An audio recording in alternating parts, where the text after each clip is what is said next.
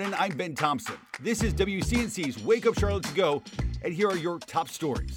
Still investigating an officer-involved shooting that sent 2 people to the hospital over the weekend. Police say they were called to a home in Northeast Charlotte to deal with somebody having a mental health crisis Saturday afternoon. And that is when somebody started firing shots, and officers fired back. Police say 2 people were shot, including the individual holding the gun. No criminal charges have been filed. Charlotte City Council could approve more funding for affordable housing and to tackle homelessness. Leaders set to vote on nearly $1.7 million for 2 affordable housing projects. Those developments would help 53 families currently below the area median income. City Council also discussing $2 million from COVID recovery funding to support the Charlotte Rescue Mission's development of a new men's shelter. The night's meeting starts at 5. Good morning, I'm Tradisha Woodard. Today, Rowan Salisbury schools are discussing new calendar options for the 2023-2024 school year.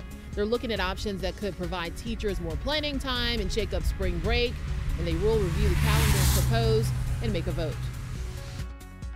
I'm Bree Jackson in Washington, where President Biden is facing mounting criticism from both sides of the aisle after a 4th batch of classified documents were found over the weekend. The nearly 13-hour search of the president's Delaware home took place at the invitation of the president's lawyers.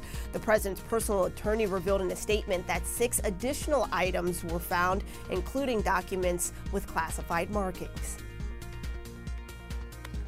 South Carolina Senator Lindsey Graham back in the U.S. after a trip to Ukraine.